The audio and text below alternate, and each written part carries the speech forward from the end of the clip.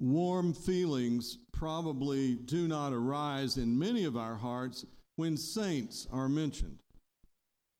They often seem remote, having little apparently to do with our own lives.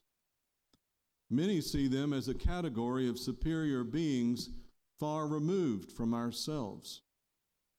And we live with the legacy of Protestantism, which, while good in so many ways, in trying to moderate, correct the cult of the saints, Protestantism has tended historically to minimize our connection with particular saints and with saints in general.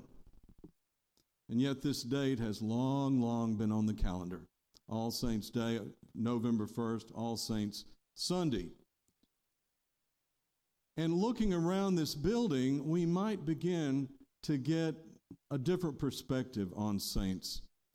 On all sides of this great cathedral, we see images of Christian saints and their Old Testament precursors calling us and urging us toward the Christ who is front and center and whose grace allows us to participate in the life of God, the Holy Trinity, and in the life of God's family, the church. I think the tour guides point out, I may be wrong, that these saints on the two sides are sort of turned this way, leading us, pointing us to Christ. These images attest that the saints are alive, thanks to the risen Lord we have in common, and that they are our companions as we journey together toward the wonders God has in store for us. So it's a very happy day. These companions are, by definition, passionate people, following the example of our Lord. I like what Brother Keith Nelson, an Episcopal monk, said about Jesus' own passion, enthusiasm. He said, Jesus was madly, insanely in love with his God, enabling him to confer a healing sanity on those around him. And saints share this quality of seemingly boundless love and enthusiasm for God, maybe seeming even insane at times, but for good reason. They're so overflowing with their devotion to God and enthusiasm for God's kingdom. This reminds me of that story in Luke's gospel of the woman who, at a dinner hosted by a Pharisee, washed Jesus' feet with her tears, dried them with her hair, kissed them, and anointed them with costly ointment. She knew how much she had been forgiven and restored, and so, as Jesus observed, she showed great love. Such passion, stemming from gratitude to God, characterizes all the saints. Luke, of course, gives us numerous examples both in his gospel and in its sequel, the Acts of the Apostles. One prime example, of course, is the Blessed Virgin Mary herself, who is represented by no less than 5 images in this cathedral. She's up above me here, somewhere. She's there at the front of the nave on the north side. She's in the baptistry in a window. She's in the north transept in the window, and there's a statue of her next to Jesus, her son. So she's pretty important. We honor her in that way. It's not worship, but it's honoring and recognizing what God has done and is doing in her. And we have in our liturgy quite often Mary's song of praise, which we call the Magnificat, which she offered during her pregnancy with Jesus. And it's so familiar from evensong and evening prayer that we lose sight sometimes of the passion behind it. And don't let that Elizabethan language fool you. She is ecstatic. My soul doth magnify the Lord, and my spirit hath rejoiced in God my Savior. For he hath regarded the lowliness of his handmaiden. For behold, from henceforth all generations will call me blessed. For he that is mighty hath magnified me, and holy is his name. And his mercy is on those who fear him in all generations. She's just out there, and caught up in the Spirit. This is a passionate testament of faith, if there ever was one. Our Lord's mother in the Magnificat is praising God from the depths of her being for choosing her, for raising her up, and not just for herself, but as a means by which all God's people, we, would be chosen and raised up. Turning point in human history, God's interaction with God's people, the moment at which a new day is dawning. Mary cannot praise God enough. Saints, like Mary, share God's own passion for the well-being not of self, but of others, an ideal that today's gospel highlights. Saints love what God loves and long for what God longs for.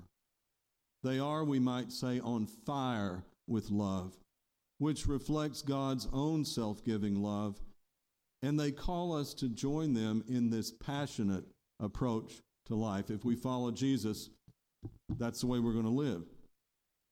In their 1979 book, The Passionate People, Keith Miller and Bruce Larson note that each of us has two basic options in life: the way of self and the way of love.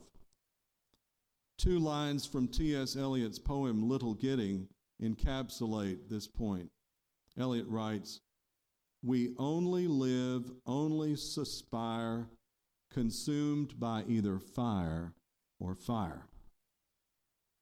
As Miller and Larson explain, most of us know only too well that hell, however you comprehend it, is fueled by the fires of hate, jealousy, indifference, indulgence, greed, selfishness, or smugness. The other choice is the life Jesus calls us to, and it is also fire or passion. He, in his passion, has loved us totally, withholding nothing, suffering everything. When we respond to his passion, he calls us to become lovers by his Spirit.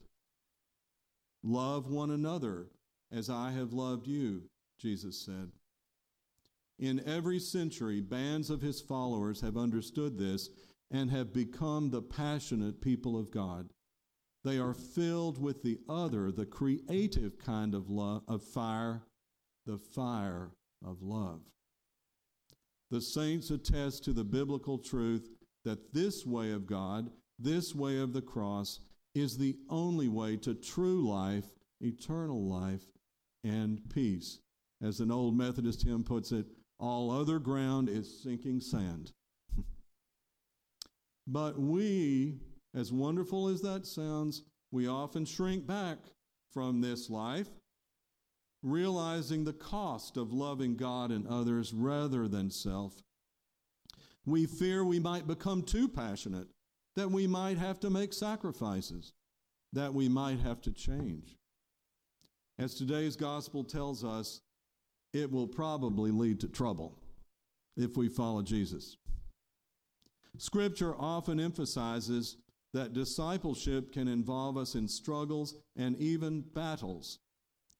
Today we read about Daniel having a vision soon after being delivered from the lion's den. The four great beasts he sees symbolize real historical kingdoms that were antithetical to God and God's purposes. Those kingdoms seemed really strong and threatening, but Daniel tells us, his vision tells us, that those kingdoms will nevertheless give way to God, whose kingdom will prevail and whose holy ones will possess it. The saints will triumph, we understand, thanks be to God, but only after struggle. No wonder we shy away from it. But we also get encouragement, as the first century Christians did, encouragement to persevere in the letter to the Hebrews, my favorite book in the Bible, which vividly describes saintly Old Testament figures ultimately prevailing, but only after great trials. You see, these Christians that were written to were struggling with persecution, all sorts of doubts and discouragement. But Hebrews at first says, yeah, it's going to cost a lot to follow God. Look at these Old Testament examples, and here's a taste of the language. Women received their dead by resurrection. Others were tortured, refusing to accept release in order to obtain a better resurrection. Others suffered mocking and flogging and even chains and imprisonment. They were stoned to death. They were sawn in two. They were killed by the sword. They went about in skins of sheep and goats, destitute, persecuted, tormented, of whom the world was not worthy. Are you encouraged yet? Well, you will be, because the author goes on to note that these folks' suffering, like that of Christ, paved the way for something glorious, which all generations leading up to Jesus, the faithful will now share. And so the author then reaches this culmination, which is one of my favorite verses in all of the Bible. The author says, "Therefore, since we are surrounded by so great a cloud of witnesses, let us lay aside every weight and the sin that clings so closely, our self-orientation. And let us run with perseverance the race that is set before us, looking to Jesus, the pioneer and perfecter of our faith, who for the sake of the joy that was set before him endured the cross, disregarding its shame, and has taken his seat at the right hand of the throne of God." Now are you encouraged? Yeah, I am.